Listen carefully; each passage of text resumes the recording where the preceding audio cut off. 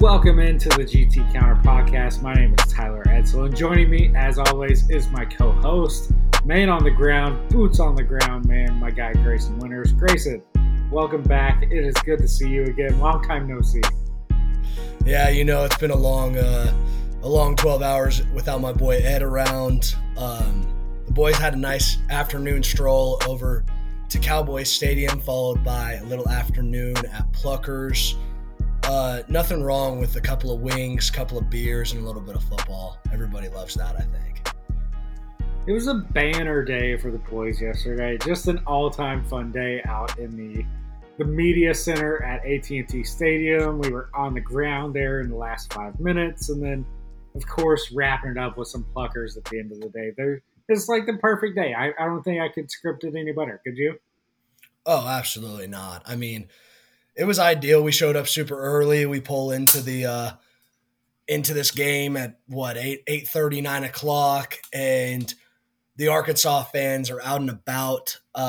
Somewhere between 10 and 15,000 Arkansas fans out there tailgating. And if you know Arkansas, you know those boys like to party.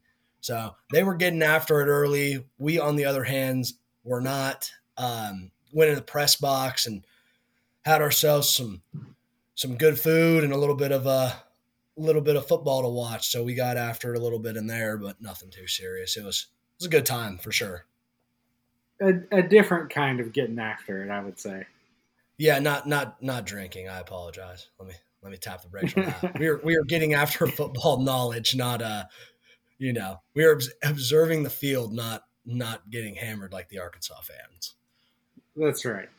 But we can get into the press box here in a minute. Let's go ahead and jump right into the weekend recap. One thing that stood out from the weekend, it can be, yesterday being on site. It can be you're Irish. I'm sure you're excited to talk about a big win there. So really anything you can go with this one. Now, what stood out from this weekend? I think the biggest thing that stood out for me this weekend has to be us being boots on the ground at Jerryland. I think there's no better thing to talk about. I mean, first big time professional experience for us. We get out there. They took us a little bit to figure out how to get up to the Star Suite, but after numerous trips to both sides of the field, we figured it out. We actually checked in and picked up our credentials, and college football playoff staff is in front of us picking up their stuff. That was pretty cool. And, it was a really, really good time all in all. We're sitting in the press box overlooking the whole entire field. I mean, you could see it's a completely different angle from up there. I mean, you can see everything. You can see everything everybody is doing. And it's kind of mind-blowing to sit up there and be able to have an overlook of the whole entire field. You can see all 22 players and exactly where they're lined up. And it's pretty cool, not going to lie to you. Yeah, it was an outstanding time, and shout out to all the friendly members of the media up there, and some friendly faces that we were able to meet and catch up with again. So, shout out to everybody up there in the media center for welcoming our dumb selves with open arms. We were on the same row as a bunch of those NFL scouts. I mean, we were on the same row as 3 Pittsburgh Steelers scouts, and then we saw numerous other teams on site kind of across the way. So that was a little bit surreal to see. Couldn't check in on many of their notes, but they were there at least. Yeah, there was a ton of scouts there. I was kind of surprised to see that many guys at. I mean, I guess I shouldn't be surprised to see that many guys at A&M Arkansas, but I was a little bit surprised to see what we saw. Probably 8 NFL scouts there, 8 from different teams at least. Yeah, it was pretty crazy to see all those guys there. I know our guy in the Pittsburgh Steelers scout. He wasn't biased at all, wearing his Texas A&M up and down, and guy launches his hat when they got a pick six. Arkansas gets a pick 6 to start the second half. So that was something to see, but it was a really cool experience. And, all in all, couldn't be more thankful, and really want to give a shout out to the Cotton Bowl, for letting us in and giving us an opportunity to, show what we have as a podcast. So that's really, really cool of those guys. That's right. And full transparency, we did record a pod at the press box yesterday, but Sam Pittman and his voluptuous chest were being loudly displayed over the intercom in the press center. So all you could hear on the audio was Sam Pittman talking about the game. But luckily, there was at least one media member who was listening. The guy in front of us, I believe his name was Scott. He turned around and said, "Hey, that was really good. You guys are doing good stuff." So shout out to you, Scott. We appreciate you, and if you ever do listen to the pod, thank you for that. That was really encouraging to hear. Yeah, I completely agree. I thought it was really cool when he turned around and thought it was really funny. He's from McAllen, Texas, which is just my college roommate all the way through. Was born and raised in Edinburgh, and if y'all know the valley, you know Edinburgh's right next to McAllen. So I just we talked it up for a little bit, and he talked a little bit about Texas A&M Kingsville and how they're doing really well. I believe I don't know if they lost this weekend or not, but a D2 school that was really really bad, and now they're really really good. They got a new head coach, and they were undefeated. Um, to this point. Don't know what they did this weekend, obviously, but they were undefeated. So it was cool to chat up with him. Really, really nice guy. Absolutely, 100%. So other things from the press box, gotta say the media food, the media buffet, just truly outstanding stuff. I mean, I didn't get a chance to get the mac and cheese, but I mean, it looked pretty Yeah, amazing.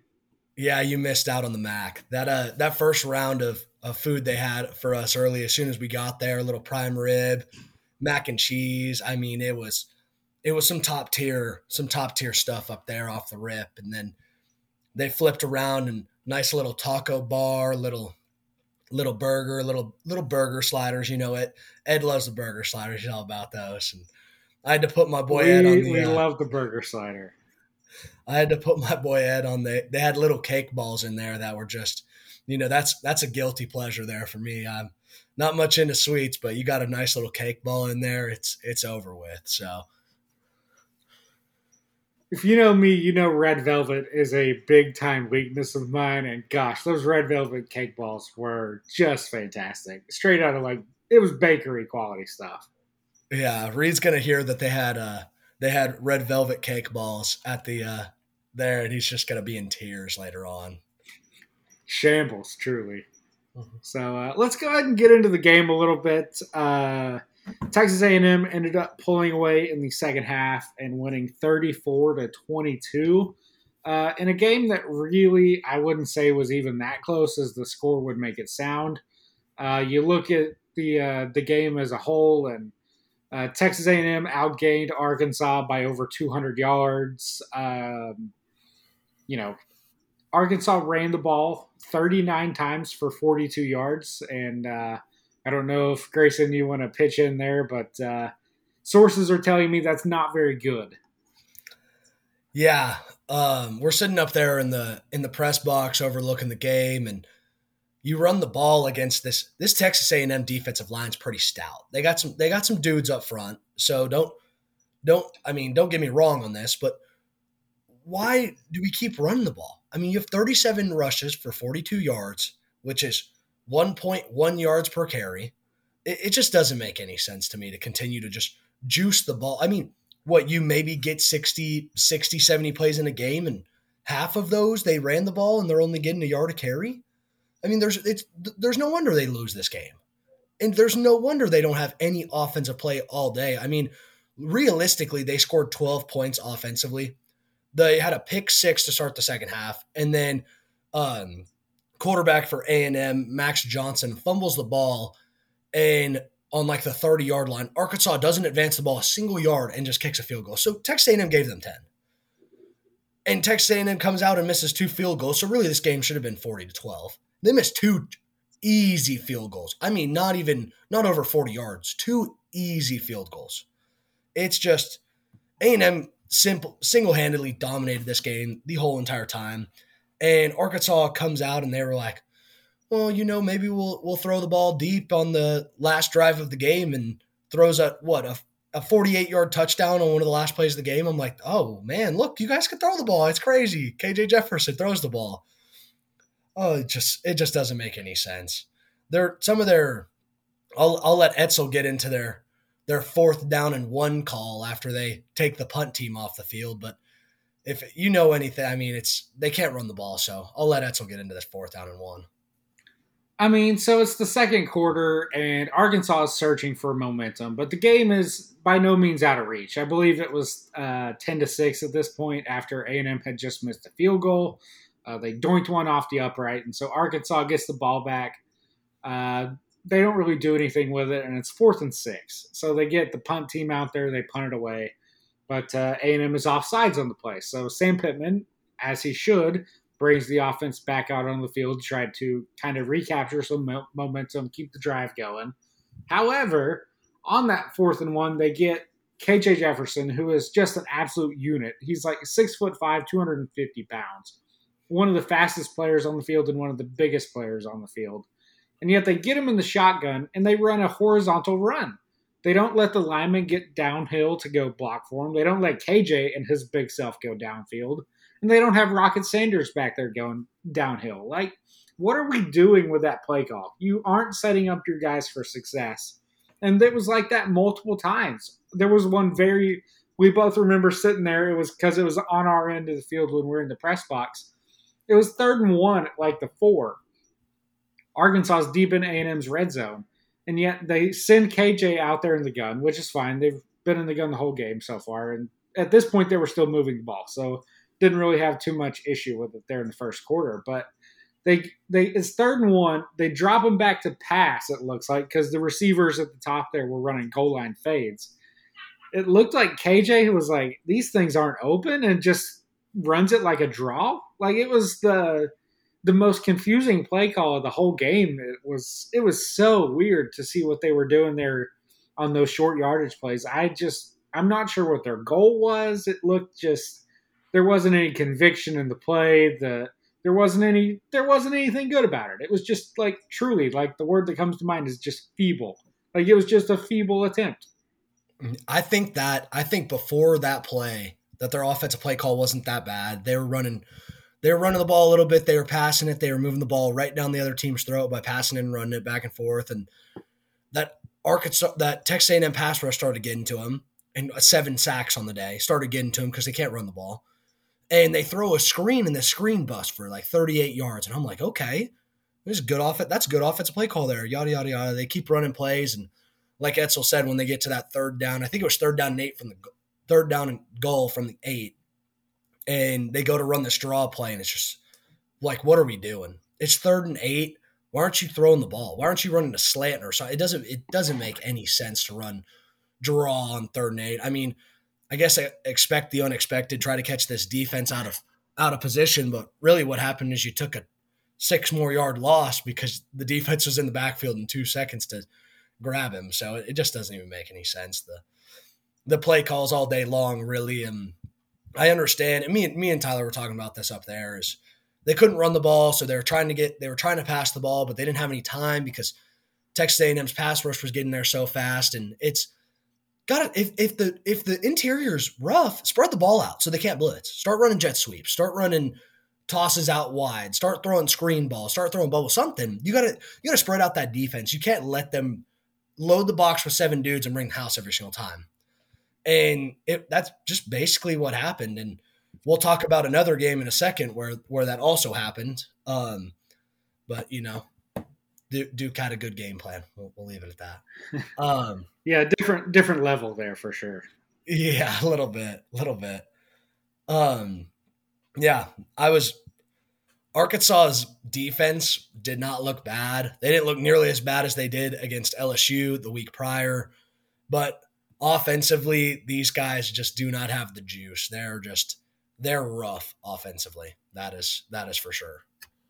Yeah, it looked like Arkansas had a good first opening script of the game. They moved the ball. They had it for over 8 minutes, and they ran 15 plays on their first drive, but only were able to kick a 52-yard field goal, which it's a good thing Arkansas's kicker is a stud, Cam Little. Otherwise, they would have some serious problem getting points on the board because that dude nailed 2 50-yard field goals, and they would have been good from 60 plus. He did. He cranked that first field goal he had. He cranked that thing from way deep. It was Texas A&M is a team that before this game we probably didn't think was a very good team. We probably thought, Jimbo Texas A&M, they're a very middle of the road team. They might win 7 games, they might win 8. Who knows?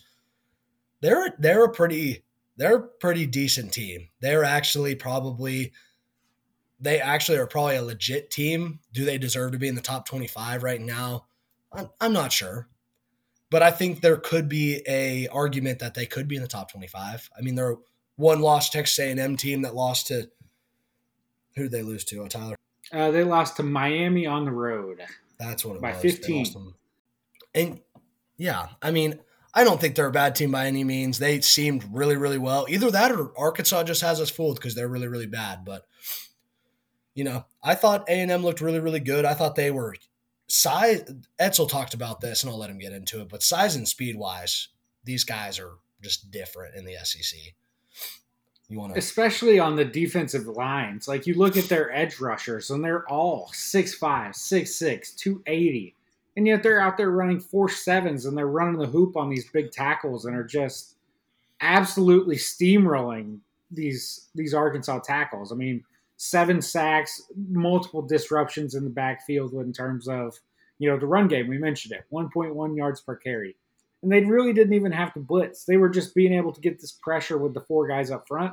It was truly impressive to see. And that was the one thing, and we can go ahead and get into this now. When we were down there at field level, Arkansas was on defense after they scored that long passing touchdown. And so they kick an onside kick, they don't get it, and then Texas A&M cranks off a big run to get down inside the 5.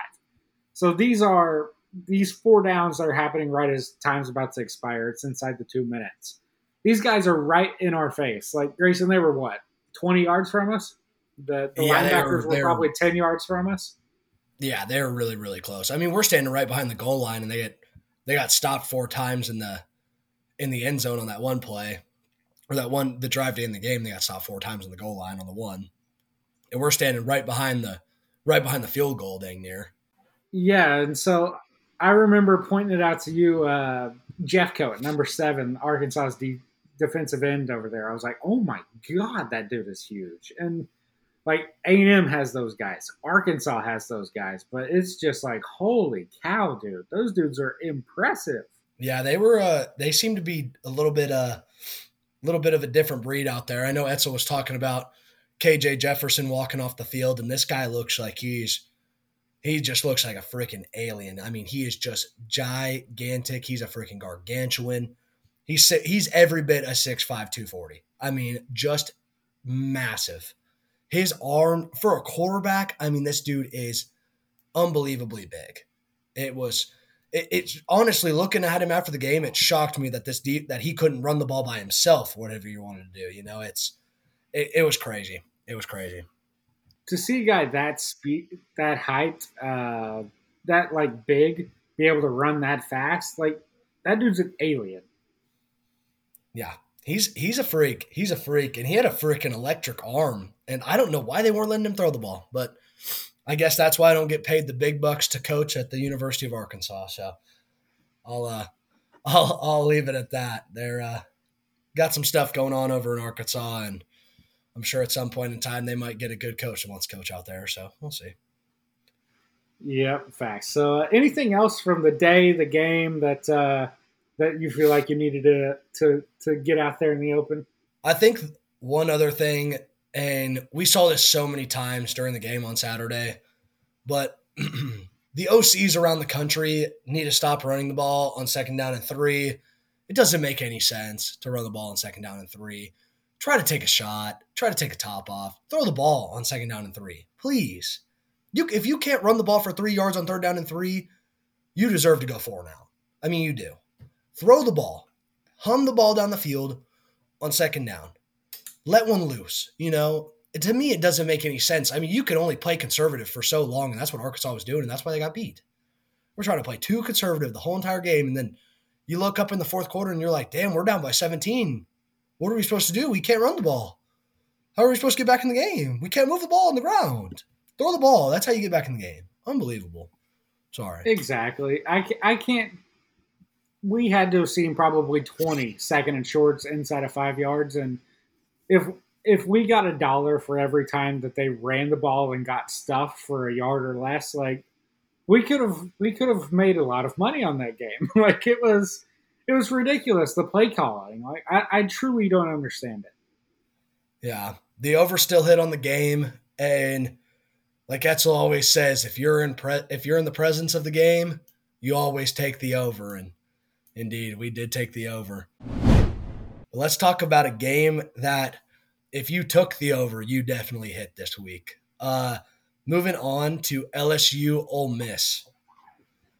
What are your thoughts on this? Just absolutely, who has the ball last kind of game, Ed? Yeah, that was a game that I would lovingly describe as blackout drunk. There was a lot going on in that game from an offensive perspective. I mean, the teams combined for over 1,300 total yards of offense. Uh, they combined for over 100 points. And there for a while, it looked like LSU had this thing under wraps. They were up 49-40 late in the game, but Ole Miss was able to climb back into it. They were able to get a timely stop for once, and man, Jackson Dart and that run game. I mean, basically everything about Ole Miss's offense was incredible. They ran the ball for, you look at it, 317 rushing yards and 389 passing yards for a total of 706 yards. I mean, what else could you possibly ask for? They didn't get sacked. They didn't turn the ball over.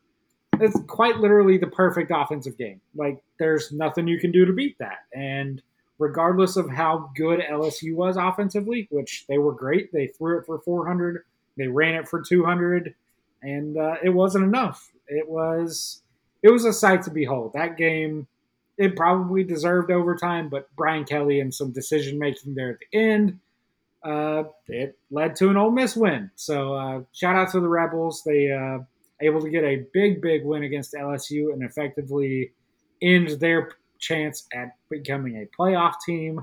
And Ole Miss is very much alive in their division out in the SEC. Yeah, I completely agree with that. The thing I think when you go and look at this stat line, you look at the fact that there was 163 players ran on offense, which is just absolutely ridiculous. I mean, I remember talking to you, or we were talking 4 seconds ago, how an average team probably runs, 60 plays in a game. These teams out here were running 88 plays and 75 plays. That's just absolutely unbelievable how much offense there was and how little defense was being played in this.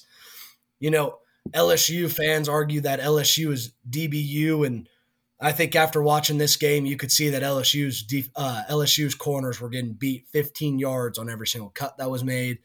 It was just, I mean, there's just no defense played in this game.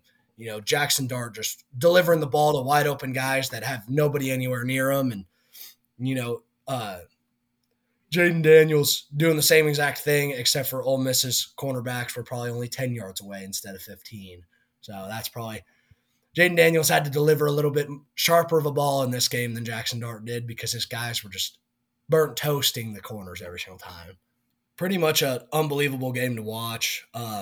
Not unbelievable in a good way, but unbelievable like you can't believe your eyes that these two teams are scoring over 35 points in a game right now. It's just crazy. It is not SEC football, and for some reason the SEC is starting to look like the Pac-12.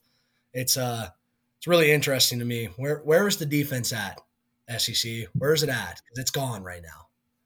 We want it back. Realignment has thrown them off. They don't know who they are at this point. They just have adopted the Pac-12 way.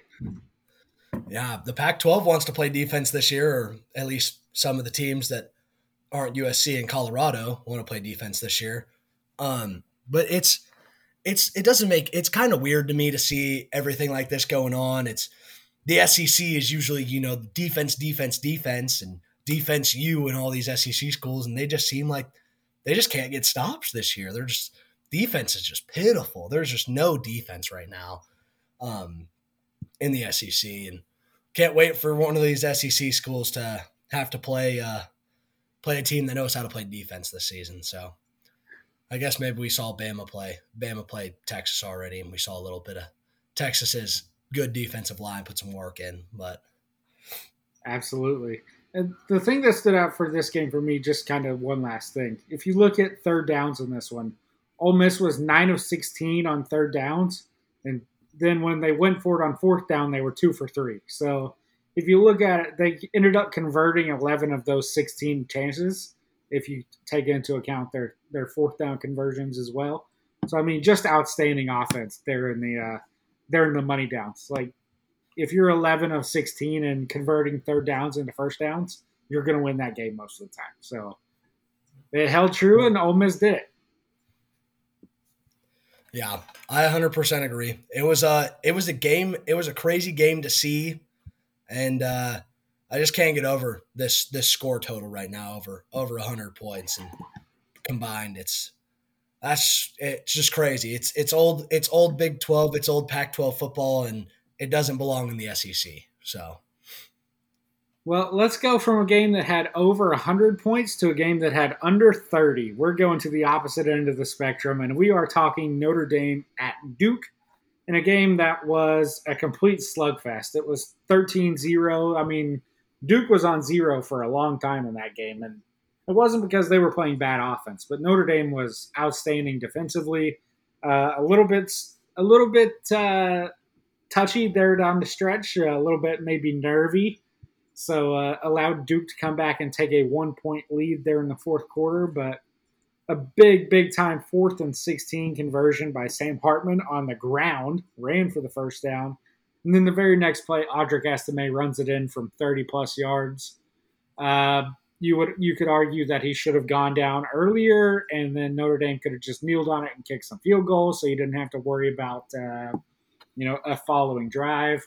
That's been a theme lately. A lot of people aren't doing the NFL way of going down before the end zone and securing the win. They are going for the jugular, going for those early touchdowns. Not sure how I feel about that. yeah, I don't love that. This game was difficult for me to watch just about the whole entire time I watched this game. The kick, this kicker for me is an absolute killer on Notre Dame's team. This Spencer Schrader guy that we picked up and he's Legatron. This dude can kick freaking bombs, like making 63-yarders in practice. But he's come out and he's missed 2 kicks with under 40 yards now. That should be makes all day tomorrow. Missed 1 against Ohio State, missed 1 this week. And then when you have the chance to put the kid on the field and show what his leg looks like from 53, we get a false start penalty and move back to 58. Kick the field goal. Kick it. He's making them from 63 in practice, just kick the field goal. I mean, show Irish fans why we're playing this guy, why we haven't gone and looked at the men's soccer team and picked somebody up yet. There's got to be some guy on the men's soccer team that can make a 30-yard field goal. At least get it in between the uprights. It doesn't make any sense to play this guy. If you're not going to let him take the top off and kick a 58-yarder, why play him? God, it's frustrating to watch this guy come out 2 weeks in a row and miss the easiest field goals that you should be able to make. What'd you think about Sam Hartman though? That 4th and 16, getting it with the ground on with his legs, and then that was like the play of the game. That was the game, and he picked it up with his legs. That was impressive to me. I completely agree. Sam Hartman he's ballsy, and I've heard a lot of talk about him today in the media where Sam Hartman's not that good of a quarterback. Sam Hartman looked like crap last night, yada, yada, yada. This guy last night was throwing to a receiving core that he hasn't played with all season because all 3 of his top receivers are out with tweaked hamstrings and got hurt in practice on Thursday and this, that, and the other. We're missing 3 receivers against a team that's very good defensively, very slept on defensively, a team that held Clemson to nothing points-wise. So imagine that when you don't have your receivers to play with. So, and not only do we not have receivers to play with, but every time he throws the ball, it hits the receiver in the hands and he drops it. I mean, we probably had in that first half, we probably had 6 balls that were dropped.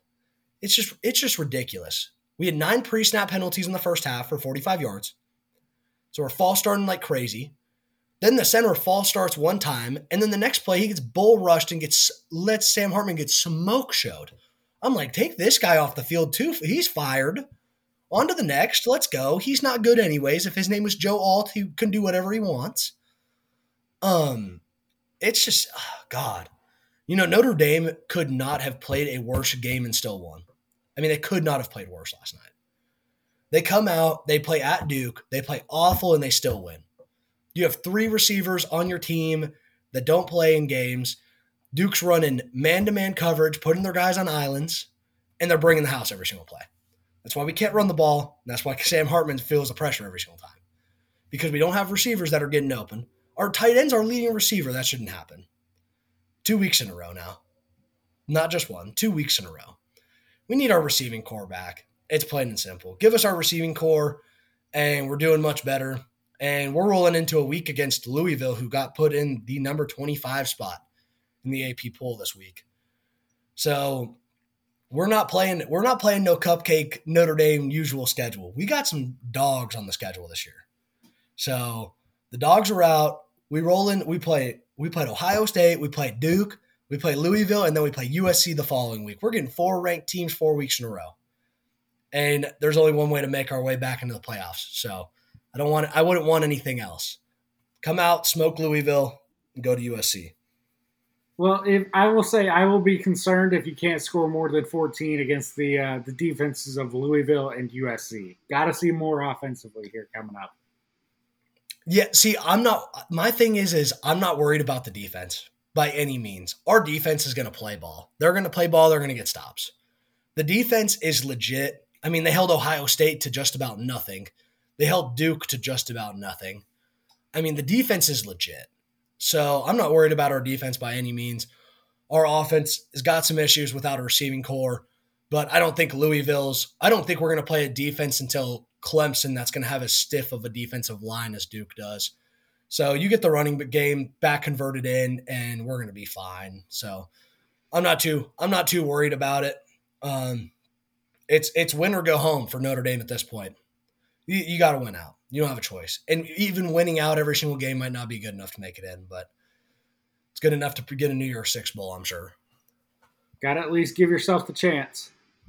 Yeah, I agree. It was a disappointing game, and Notre Dame did every single thing they could do to blow it. I mean, getting offensive pass interference that late in the game put us out completely. That's just a stupid penalty, stupid thing to do. You could tell that these receivers on Notre Dame's team were very unexperienced dudes. So thank goodness our wide receiver Evans, or our tight end Evans, is an absolute dog and said, "It's good, coach. I'll put the team on my back this week, and I'll do everything you need me to do." So don't understand why Duke wasn't like double manning this guy up, but whatever. It is what it is. You survived with a win. That's all that matters. We would be remiss if we didn't mention that Duke quarterback Riley Leonard was injured on their last offensive play of the game, left the field in crutches. So hate to see that for a guy who's been one of the media darlings of this year. So hopefully he has a speedy recovery from whatever injury was. I have not seen what he was exactly diagnosed with, but it didn't look great. So speedy recovery out to him. But let's keep it moving here. Let's go to Austin, where we have Texas, who is hosting number 24 Kansas, and Texas really dominated this game on the stat sheet. I know at halftime it was 13-7, but while we were sitting there at our local Pluckers, I turned to you. I said, Texas is absolutely dominating this game. They're outgaining Kansas by over 200 yards. This game is not going to be close. And in the second half, they made me look good. They outscored Kansas by the score 27-7 to end up winning by 26 points. And this Texas team is built differently. They have the weapons offensively. They had over 300 yards rushing and receiving. Well, I guess passing. A 200-yard rusher in Jonathan Brooks. You had A.D. Mitchell, who was over 100 yards receiving. You had Xavier Worthy, who was near 100 yards receiving. Quinn Ewers looked great once again. He ran for 2 touchdowns in this one. So this Texas team is starting to trend as we head into Red River next week. Interested in your thoughts on this one. How do you feel about this game, knowing that Texas played Kansas's backup quarterback? Is that something? Do you think this win is as significant without playing against Jaden, or not Jaden Daniels, playing against Jalen what's his name? Daniels, yes, Jalen yes. Daniels. That's it. You think this wins as significant without playing against that top tier of a QB? I think that this game would have been. I don't know if I would per se say it would be closer, but it would have been more of an impactful win, I think. Yeah, I mean, Bean and Jalen Daniels, obviously there's a talent difference, but their skill sets are pretty close to the same. They both like to do the same things offensively. They're both very gifted runners. It's just that Jalen Daniels is a lot better as a passer. But, this Kansas team does their scheme regardless of who's at quarterback. And you saw it yesterday with some of their triple option stuff. They took a deep shot on a post early in the second half, and it connected. They got a touchdown off of it. So, I mean, this is a team who does what they do regardless of who's at quarterback. And I mean, as far as like, does it diminish the win? No. I mean, that Kansas team is still really good regardless. Their offense has been high powered. They played without Jalen Daniels for large stretches of last year and still were a bowl team. So Bean is no slouch at the quarterback position. And what do you want him to do? Do you want him to say, oh, Jalen Daniels had back tightness, we're postponing the game to next week? It's like, no, I mean, you just got to play the team who's out there. So I know they played a few backups. They played some teams that maybe have not had as good of quarterback plays they have in the past. But, I mean, that's just who's on your schedule. They're still playing more talented teams than, say, Oklahoma, who's played, Tulsa and SMU, Cincinnati. Cincinnati. I mean, it's just there's a talent gap there. Kansas and Bama and Wyoming, who's a very good team. Yeah. Rice has looked good at times this year, although that one was a bit concerning. But game one, we'll let it slide. And then Baylor. I mean, yesterday they came back from 28 down to beat UCF. I mean, that's a team that still is showing some fight. So, You see that? no, You I'm see not. that? Did you see that scramble in that UCF game? He Yeah, scrambles it all was over the it field, was the spin incredible. around, runs all the way back in the end zone, and gets a first down, 16-yard conversion. It's just, oh, just a circus play. Sorry, totally off topic. I love Texas. I think they deserve to move up this week to number 3. Uh, their run game was something superb this game, and it added on to the fact that they possessed the ball for almost 40 minutes in this game. It at halftime, Etzel said that this game looked close, and it looked close on the scoreboard, but it was not close by any means anywhere else. I mean, they came out, they kind of exposed Kansas's offense. I mean, held Kansas's offense, an offense that probably was averaging 400 yards a game, to under 300 this week. Uh, Texas's defense once again looks stifling all the way around. So impressive win for Texas, whether Jalen Daniels is playing or not. Still impressive either way. Should be a really fun game this upcoming week at Red River. Absolutely, absolutely. So can't wait for that one. Next, let's hit a couple of more quick hitters. From Friday night, Oregon State wonked Utah 21-7 at home. Utah still without Cam Rising in that one, and Oregon State pretty well dominated them from start to finish. I know that's been a couple of days now, but any real takeaways from that one?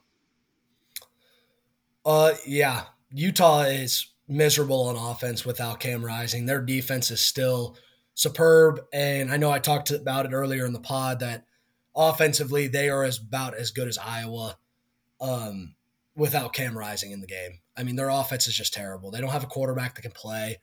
Get Cam Rising back, and this is a team that could be a big threat to win the Pac-12. They could be really a scary team. But they need a quarterback back. They can't play the rest of the season without one, especially in this heavy slated Pac-12. So I wish Utah the best of luck. Hope that they figure something out. Sucks that they had to play Oregon State this week without their quarterback, but that isn't, like Etzel said, for Texas, that's not Oregon State's fault.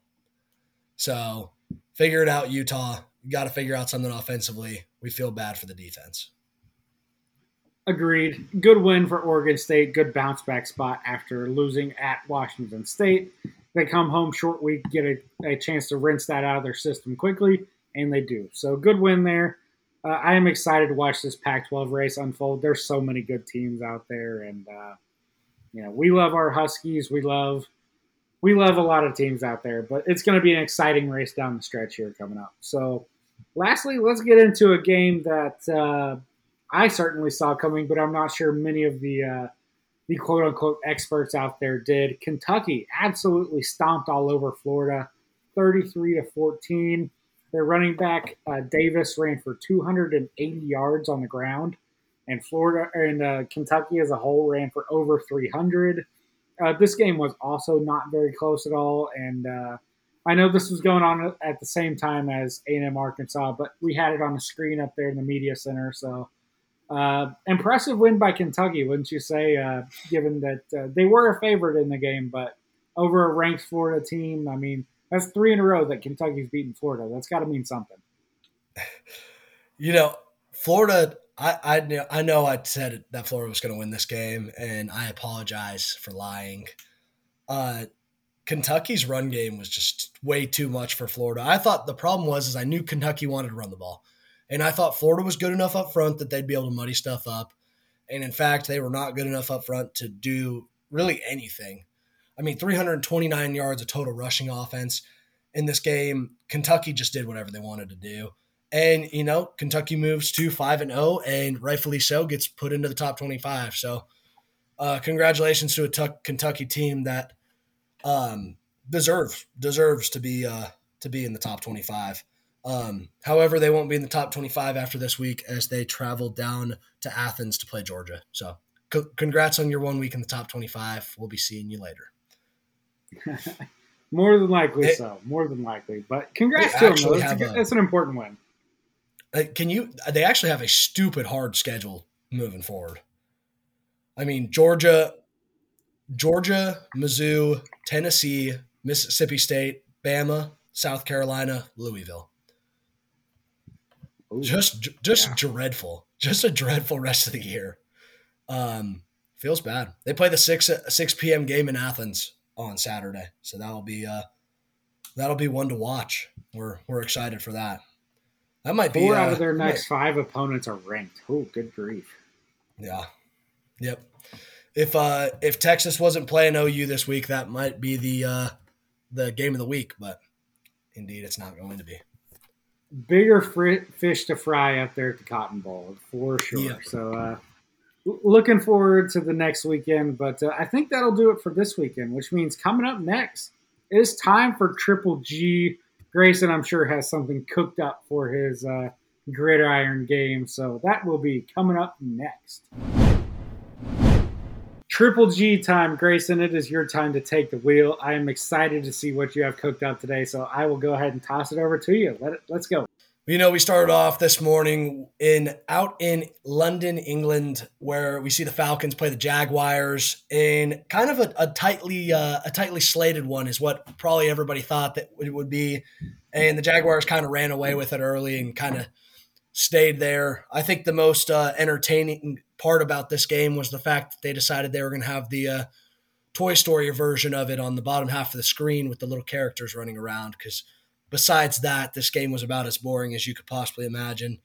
Not a whole bunch of scoring, and Jacksonville went up 17-0, and it was kind of over from there. Wish my boy Bijan, though, another 100-yard game. So quit disrespecting him, Lions fans. Thanks. Moving into another game. Watch football next time. Watch football, Lions fans. Yeah, get your eyes on the TV screen next time you're watching a game, pal. How about that? Another game we're going to move into, the Vikings decided that they wanted to come out and get a win today against the Panthers. I know my boy Reed is just absolutely miserable about it right now. The race for Caleb Williams is over for the Vikings, and the Panthers move to 0-4.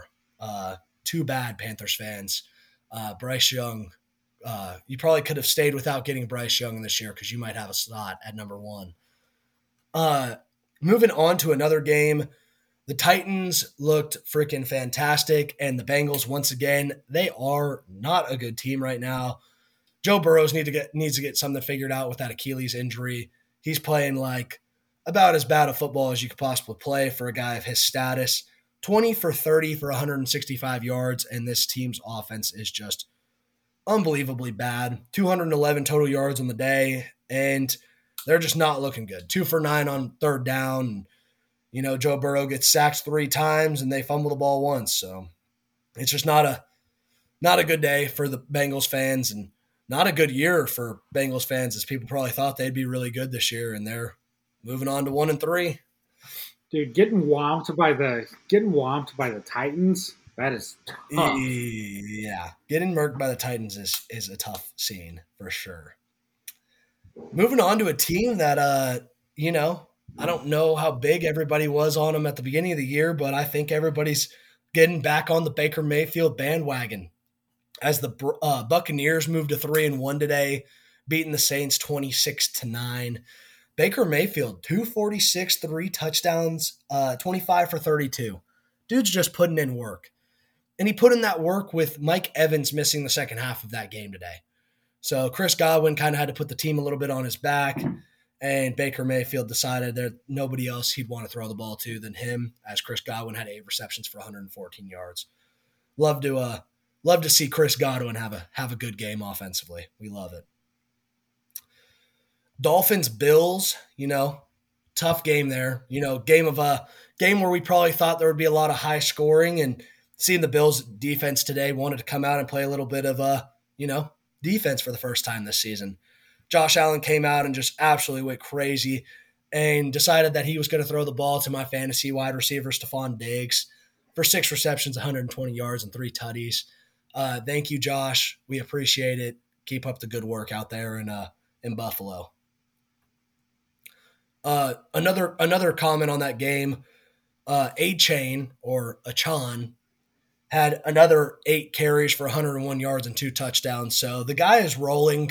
Wouldn't be surprised if he was if he moved into more of a starting role and was going to get more touches than Raheem Mostert in the future. Wouldn't be surprised. That's a good problem for them to have, though. That's those are 2 really talented running backs that Mike McDaniel can absolutely cook with. Absolutely. I completely agree. Broncos Bears. What a terrible game. Bears go up 28-0, I believe. No, I'm lying. They go up 28-7 and decided that they were just going to choke in the second half of this game. Justin Fields' position is just not looking too good right now. Bears slide to 0-4, and their chances are growing significantly to getting that Caleb Williams bid. We love it. As of right now, they have the number 1 and number 2 overall picks, with the Panthers also being 0-4. So obviously, we're so early in this, but there's a legit chance they could have 2 top 5 picks. Yeah, 100%. 100%. Commanders Eagles was kind of a sweat fest today. The Commanders came back late in this game, ended up putting 14 in the fourth quarter and, tying it up, and then Commanders received ball in OT, and Eagles stopped them and kicked a field goal, and that's about all she wrote as the Eagles moved to 4-0. Interesting game. What do you got on this one, Ed? Yeah, so Ron Rivera, I need you to return your nickname of Riverboat. You can't have a nickname associated with being a gambler. If when you score the touchdown with 0 seconds left on the clock, you kick the extra point to go to overtime instead of going for 2 in the win. Please return your Riverboat and your man card. Thank you very much to Mr. Rivera for coming out in that one. But a predictable result. Once it went to overtime, it's like, yeah, you missed your chance. Sorry about it. Oh, God. Freaking love it. That's funny. Moving into another game that was kind of, stacked up, chalked up blowout today. Texans absolutely have their way with the Pittsburgh Steelers. Pittsburgh looked awful on offense today, and Kenny Pickett had 114 yards passing and an interception. Is this Steelers offense just washed? Are they just, do they need to just pack it up? I mean, what do we need to do on offense to get to get everything back and working. I mean, you have 225 yards of total offense against a Texans team that doesn't have, not a bad defense, but by no means a good one. Kenny Pickett gets sacked 3 times in this game, and just not a good one for the boys. Etzel wants me to apologize for the CJ Stroud take. When you pass over 55% completion percentage, I will apologize. But until then, stop having a 55% completion percentage. Be better. There's no reason to throw that many incompletions.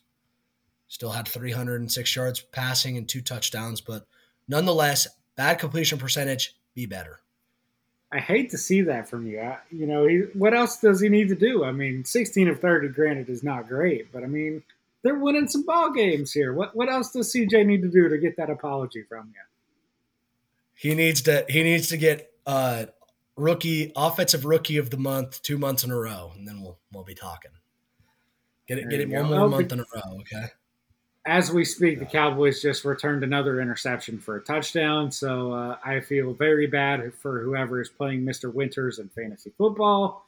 That is 2 defensive scores by his defense already. It is still the first half. Etzel knows all about that Cowboys defense, as I played him in week 1 of fantasy football, and they decided they were going to score 45 for me.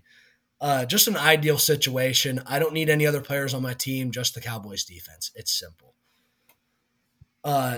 Moving into we're recording this in the middle of the day. It's almost 5 o'clock right now. So the 325 games are all about to hit halftime. So any game, we don't know what the final score of these games are going to be. I'm saying that out of confidence because the Raiders are down 7-24. We don't know what the final score is going to be. They might come back and win. You never know. For the other games, though, it looks like the Cowboys are going to run away with it, 21-3 right now. And the 49ers are up 21-9 on the Cardinals. They'll probably move to 4-0. So Raiders are not looking good offensively. Would really love it if we could throw the ball to any receiver on our team, as Josh Jacobs is leading us in receptions right now with 4 for 33 yards, and he's our running back. So Aiden O'Connell, man, we're working on it. Find Devontae. He so far has the best receiver in the league, has 0 receptions for 0 yards. So don't ruin my fantasy chances, guys, please.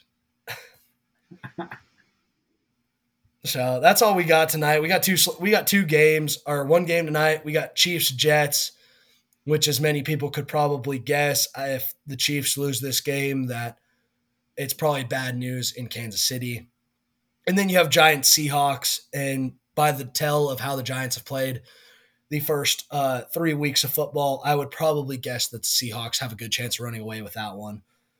So stay tuned for next week when I throw up a 16-leg parlay on the NFL for our parlay of the year. So I have to flip something around, as I lost Monopoly Buckskin this week. So we're getting back to it, but it's a slow process. We're gonna go $100 to $500,000 this week. So I don't think we'd be able to catch you if you were able to somehow snipe that. But it was a good week for me on the picks. I was undefeated. My round robin came through. All 4 of them won. And then, of course, the Europeans won on home soil there. We'll get to that in odds and ends here. But let's go ahead and move into odds and ends. So that will be coming up next after this break. We're going to do a quick little Ryder Cup debrief, and then we're going to come up with our GT counter NCAA football top 5. We are going to put it out there. We're going to put our reputation on the line for these top 5 teams. So we will do that coming up next. All right, Grayson, it is time for odds and ends. A little bit of an abbreviated version today. We're not going to do a true draft or wavelength or anything like that. We'll just we'll stick to the sports today, and we've got a couple of things that we have to do. So, number 1, the Ryder Cup was this past weekend, and as I predicted on Thursday's pod, or Friday's pod, actually, we recorded for Friday last week, the Europeans absolutely whomped the Americans over in Rome at Marco Simone Golf Club in Rome, and it was 16.5 to 11.5, and to be honest, it really wasn't that close. The Americans did not win a single match until the second day of the competition. They did not win any of the first 8 matches of the event. They were at one point down by 9.5 points in the event, and they got lucky to make it as close as it was. They had to do some things yesterday to get that thing even to be respectable.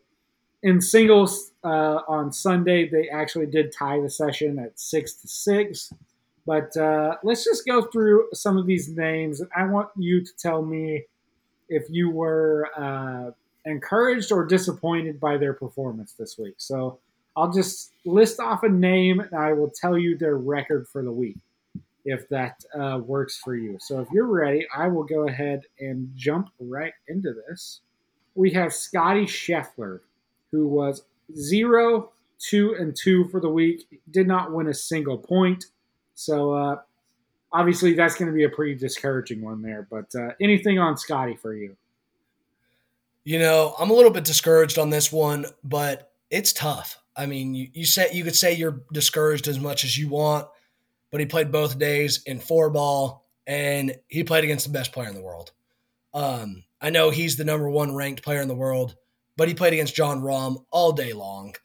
And he tied Jon Rahm in 2 of the events that were big time. So, and then tied him today in solo standings. So no, I'm not overly discouraged by Scotty. I think if Scotty Scheffler matches up against just about everybody on this European team, besides Victor Hovland and maybe how good Rory played this weekend, I think that he probably holds on and beats just about anybody else today. So maybe not Ludwig either, but well, those 4 guys, I think he could just about beat anybody else, I would say.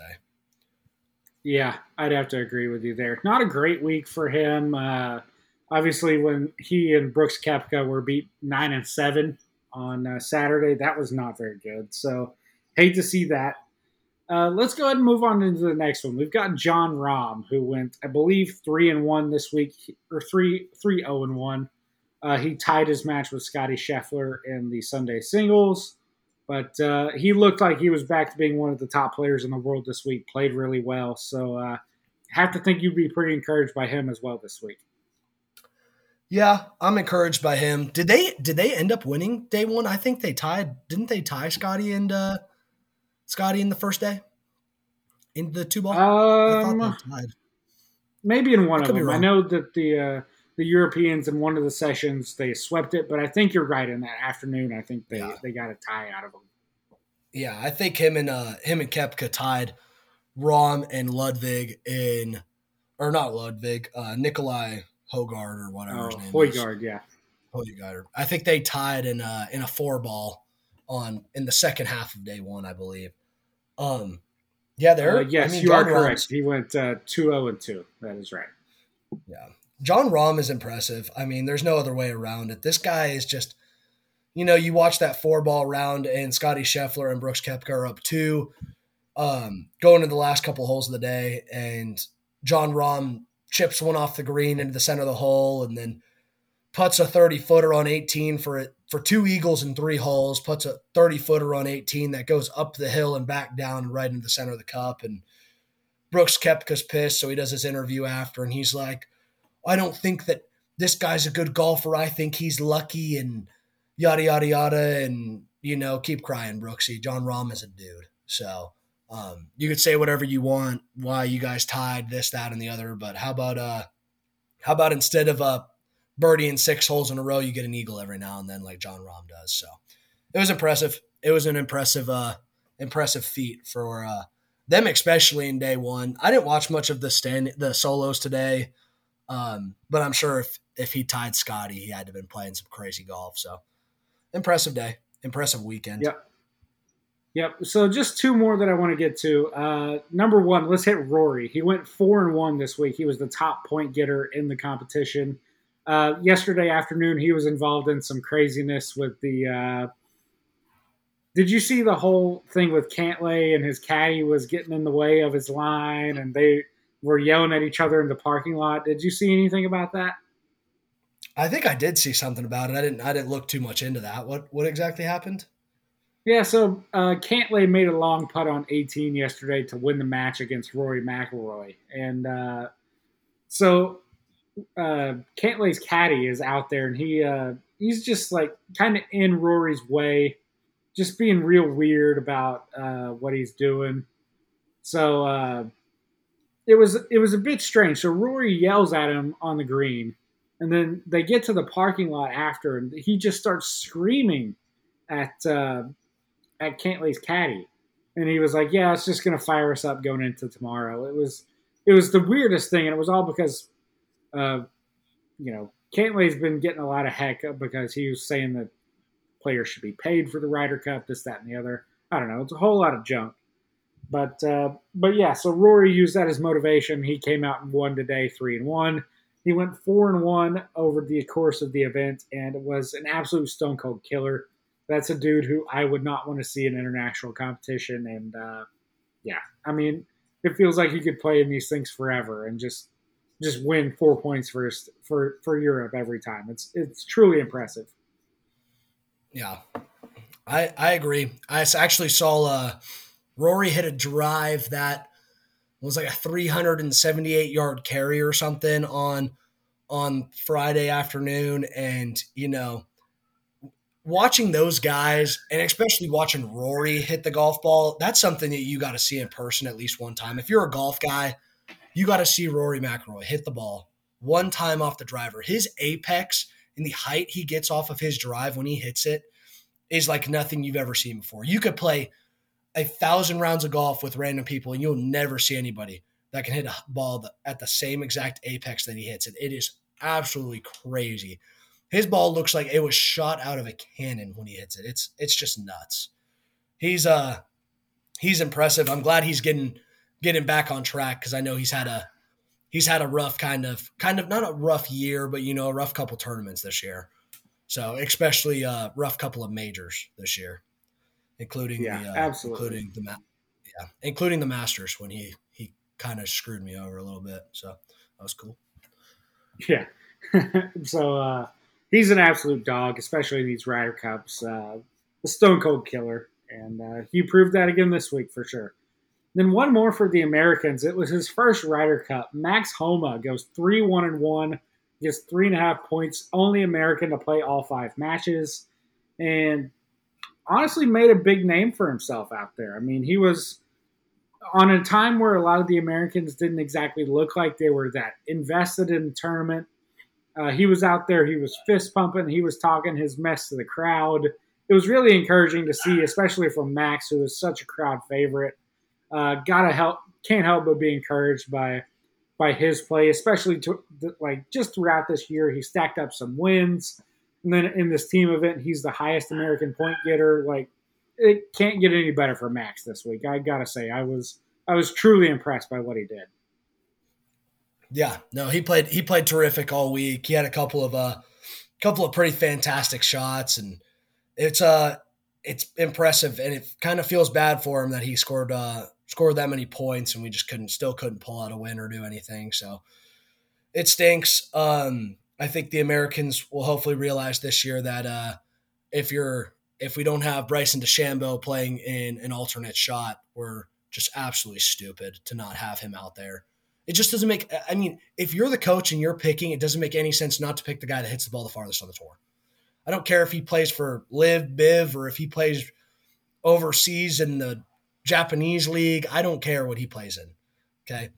That dude is, when his driver is hot, he's hot.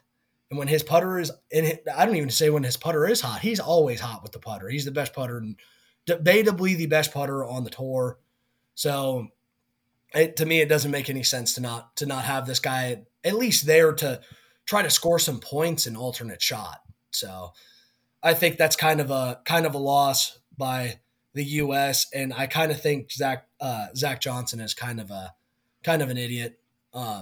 Just terrible, terrible, He horrible was a bad coach. captain. Yeah. Terrible, terrible. I mean, he goes and tells Jordan Spieth on one of those holes that don't. Hey, you were hitting your driver bad. Don't hit 3-wood, and Jordan pushes it right into the lake. I mean, just terrible coach all day long. Just horrible. So not the U.S. did it to themselves. They gotta be better than that. They gotta pick better players. I could have easily seen Cam Young in here instead of Sam Burns. Um, Not sure why we picked him, but you know, gotta be better and gotta be better next year. Yep, absolutely. So let's go ahead and move into our last thing today. We are going to put together our GT Counter Consensus Top 5 ranking for the college football teams. I think I don't know what you're thinking on this one, but I think I have my five pretty well set. So let's start at number five. Give me your team. I'll go with my team, and then we'll discuss it out and we'll find our consensus there. So I want to see your number five team in the country. Oh gosh, you know, number five for me, and this might be seen as a team that don't that people might not understand why I have them at five. But to me, I think the team that you got to put at five is got to be this Michigan football team. They haven't really played anybody at all this year. Have they won every game? Has their defense looked good? Yes. They're not letting other teams score a lot of points, but they're also not scoring a lot of points. I mean, they beat Nebraska. They beat the crap out of Nebraska today. They really just haven't played anybody, and they really haven't looked like extremely dominant. And to me, it doesn't seem like they need to drop down to number five because they're not doing anything wrong, and they can't help the fact that they're not playing anybody. But you know, you should be scoring 60 points on UNLV. You should be scoring 60 points on Bowling Green. I mean, it's simple as that. You can't beat UNLV 35-7. You can't beat Bowling Green 31-6 and expect to be the number 2 ranked team in the country. The way you guys treated Nebraska this week is how you should have been treating teams all season long. So I think Michigan, and not because I don't think Michigan's going to be in the college football playoffs. I think based off of what their schedule looks like, that they're the number 5 team right now. Okay, I can respect that. I'm going to go a different direction with mine. I'm going to say that Florida State is the number five team in the country just because their list of wins is a bit more impressive. I don't think they deserve to be ranked as highly as they are. I think in the AP poll they're number four. I don't think they deserve to be number four just because of some of the close calls they've had, but I do think resume wise they're a top five team as of this point. That doesn't mean I think they'll be there at the end, but just as of right now, a win at Clemson and a win over a currently ranked LSU team and a highly ranked LSU team whenever they played them. I think Florida State deserves the nod over Michigan there, in my opinion. So let's come to a consensus there between these two teams. If these teams played each other today, who do you think would be ranked ahead? And if so, do you think Florida State would be? Well, I guess I'll ask you this: do you have Florida State ranked higher than I do? No, I don't. I have Florida State out of the top 5. Okay. I think that Florida State shouldn't be in the top 5. I don't think. I mean, they barely beat Clemson. I mean, Clemson's a good team. Don't get me wrong. I'm scared when Notre Dame has to play them, but I don't think Florida State's that good of a team. They've had a couple of rough games. I mean, they barely beat who did they play before Clemson? They barely beat Boston College. They beat Boston College by 2 points. So, yeah, I think Florida State's riding on the coattails of a big LSU win that they had early. And as we saw the other day, as we saw yesterday, LSU has no defense. So, of course, they look like freaking superstars when they go and play LSU because LSU's not that good of a team. I don't think Florida State's top 5. And I think that if Florida State made the playoffs, that they would get assaulted by any of these teams that are in the top. Give me the top 10 right now. I think Florida State gets assaulted by any of them. So I don't think Florida State deserves to be in the top 5. Okay, that's fine. I will. I'll come around on that. I do think if these teams played today, that Michigan would be a favorite on neutral site. So I'll give Michigan the nod there. We will throw them in the number 5 spot. So let's move into number 4. I'll go for number 4. We can kind of snake this around. Well, we'll just go. We'll go back and forth. You'll do 5, Okay. 3, 1, and I'll do 2 and 4. So for me, my number 4 team in the country, I'm going to go with Georgia. I don't think that they've played the schedule that allows them to sleepwalk through these games, and that the fact that they have sleptwalked through all these games, I don't think they deserve to be the number one team. And quite frankly, I don't think they deserve to be 2 or 3 either. So just due to the respect that they've quite frankly earned over the years for their performances in the last 2 years, winning championships, I think that keeps them in the top five. But I just don't think this is a team that deserves to be top three in the country. So Georgia for me is my number four. I like it. I like Georgia at 4 there. I think they haven't played anybody yet, and I think they're sleepwalking through games, and they sleptwalked through Auburn and almost lost this past weekend. So I can't wait for them to play a team of competition because I don't think Carson Beck's very good, and I think Brock Bowers can't carry you to every win this season. So that's just my personal thoughts on it. Moving into number 3, and a team that's actually number 7 in the AP polls this week. And I know that they did not play that good in their game on Saturday against Arizona, but I think Washington deserves to be in this number 3 spot. And if Washington does deserve to be in this number 3 spot, then they'll come out and show some business to Oregon on Saturday in their matchup. Or actually, not this Saturday, the following Saturday. Washington has a bye this week. I apologize. But Yeah, I think Washington's got to be your number 3 seeded team here. They're massacring teams that they've played. I mean, yeah, have they played anybody overly great? Probably not. But I think that they've just every single team they've played, they've actually given the business. So I think it only makes sense to have them in the number 3 spot. I mean, they beat Michigan State 41-7. So if that tells you anything you need to know, I think that this Washington team is pretty legit. They played Arizona tight, but I don't know how bad Arizona is. I mean, they're 3-2 right now, but Arizona might be a better team than we probably think they are. I mean, they barely beat Stanford, but they lost to Mississippi State. I don't know. Maybe Arizona played a really good game. But yeah, I think Washington, you could easily see them at the 3 spot. And if you don't see Washington there, then I could also see Penn State maybe. Or I mean, I don't know. I could say that you could see Ohio State there. But then it makes me think in my head, who do we put at 2 and 1? So yeah. I'm gonna say Washington at 3. I'm torn here with my top 3.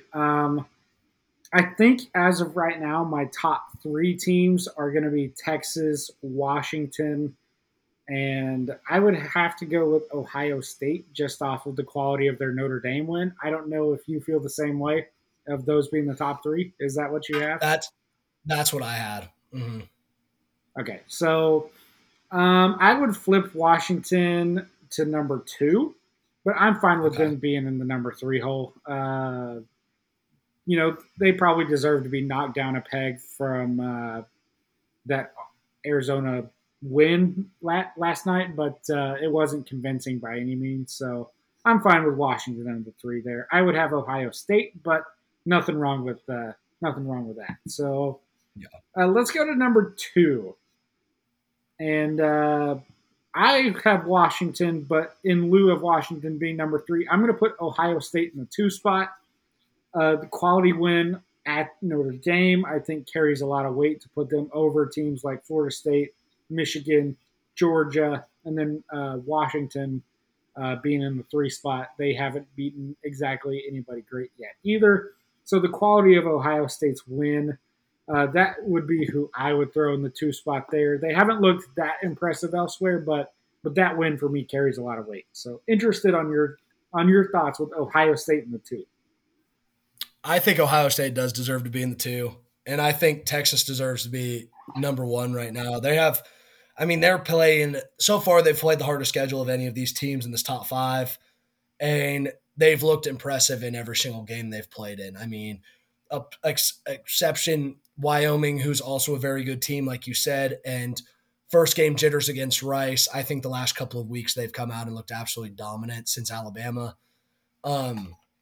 I think Texas is a really good team, and I would probably have them here in that number 1 spot. And I think if they come out and they put the hurting on number 12 Oklahoma this week, that there's almost a definite that they could jump up to to that 1 or 2 spot. Definitely. I agree with you there. I think Texas has had the most impressive win, the double-digit win at Alabama, and then otherwise their average margin of victory is 24 points. So they're doing what they have been supposed to do, unlike some of these other teams. So I agree. Texas deserves to be number one, and they can definitely solidify that if they beat Oklahoma this week. So I agree. What else did you have there? I kind of cut you off a little bit. No, I think that's it. All I had. I think Texas deserves to be number one. I don't think Georgia and Michigan have played anybody so far, and I'm not saying they're bad teams by any means, but I want to see them play, a good program. And in due time, it's not their fault that their schedule's, how it is right now. But Georgia probably won't lose a game the whole entire season, and they'll play in the SEC championship to decide if they're a playoff team because their strength of schedule is just really, really piss poor week. And I think that a Georgia team that sleepwalks through every single game this whole entire year because they don't play anybody on their schedule doesn't deserve to be the number one team in the country. Just doesn't. Give them to the teams like Michigan, Ohio State, Texas that are actually going to play a real life schedule. Give it to the team that wins this Pac-12 that's going to play a real life schedule. I mean, it's simple as that. Georgia doesn't really play anybody, and it's kind of it's not senseless, but it's kind of annoying to see them hop in that number one spot and stay there.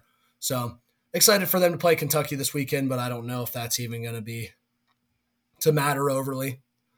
I mean, the best team they have left on their schedule is Ole Miss, and do we actually think Ole Miss? Are we actually sold on Ole Miss? I mean, no, probably not.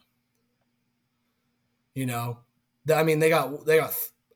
to Bama by pretty well, by 14, 2 possessions. I don't know if we're sold on Ole Miss either. So, and that's the best team left on this Georgia team schedule. So we'll see. That we will. They have to go play the games. They have to start looking better. If not, then I don't think it's even a discussion. So that is our consensus top 5. We've got Michigan at 5, Georgia at 4, Washington at 3, Ohio State at 2, and Texas on top at number 1. I think that's a solid list. I think those are definitely, I think, the top 5 teams in the country. And, order maybe can be debatable, but I think those teams deserve to have those top 5 rankings. I'd have to agree with our consensus. Yeah. And I'll say something. The viewers that are watching or listening, I guess you would say, don't assault us on Twitter for this rankings. Do we think that Texas is going to win the national championship? We're not sure. It's super early in the year still. They have a chance, but based off of who teams have played and what everybody's played, that's the top 5 that we think. Not based off of who we think is going to win the national championship. It's based off of strength of schedule and how teams have looked in their strength of schedule. And that's how we should base it off of. So that's how we're feeling. If you don't like our decision, we'll put a comment section in the Spotify for you to tell us who your top 5 is. So that's right. You could always rank it yourself, you people. Come on. Yeah. Well, maybe we'll read them off if they're just not, just doesn't want to make me turn off my computer by reading them. So yeah. Yeah, exactly. Put your name to it. Take some ownership. Yeah, we'll see what the viewers have. We might expose you if you have just an absolutely terribly slated one. So might let everybody know. If you come at the Kings, you best not miss. Oh, jeez. Yeah. All right. Grayson, anything else for the people before we wrap up and get out of here on this one?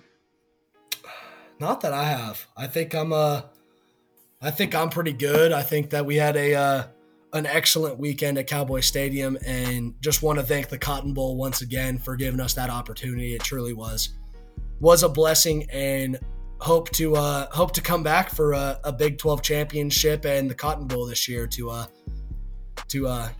be there in the press box and be able to give our input on everything. So thank you, the people of the Cotton Bowl, and hope to see you guys soon.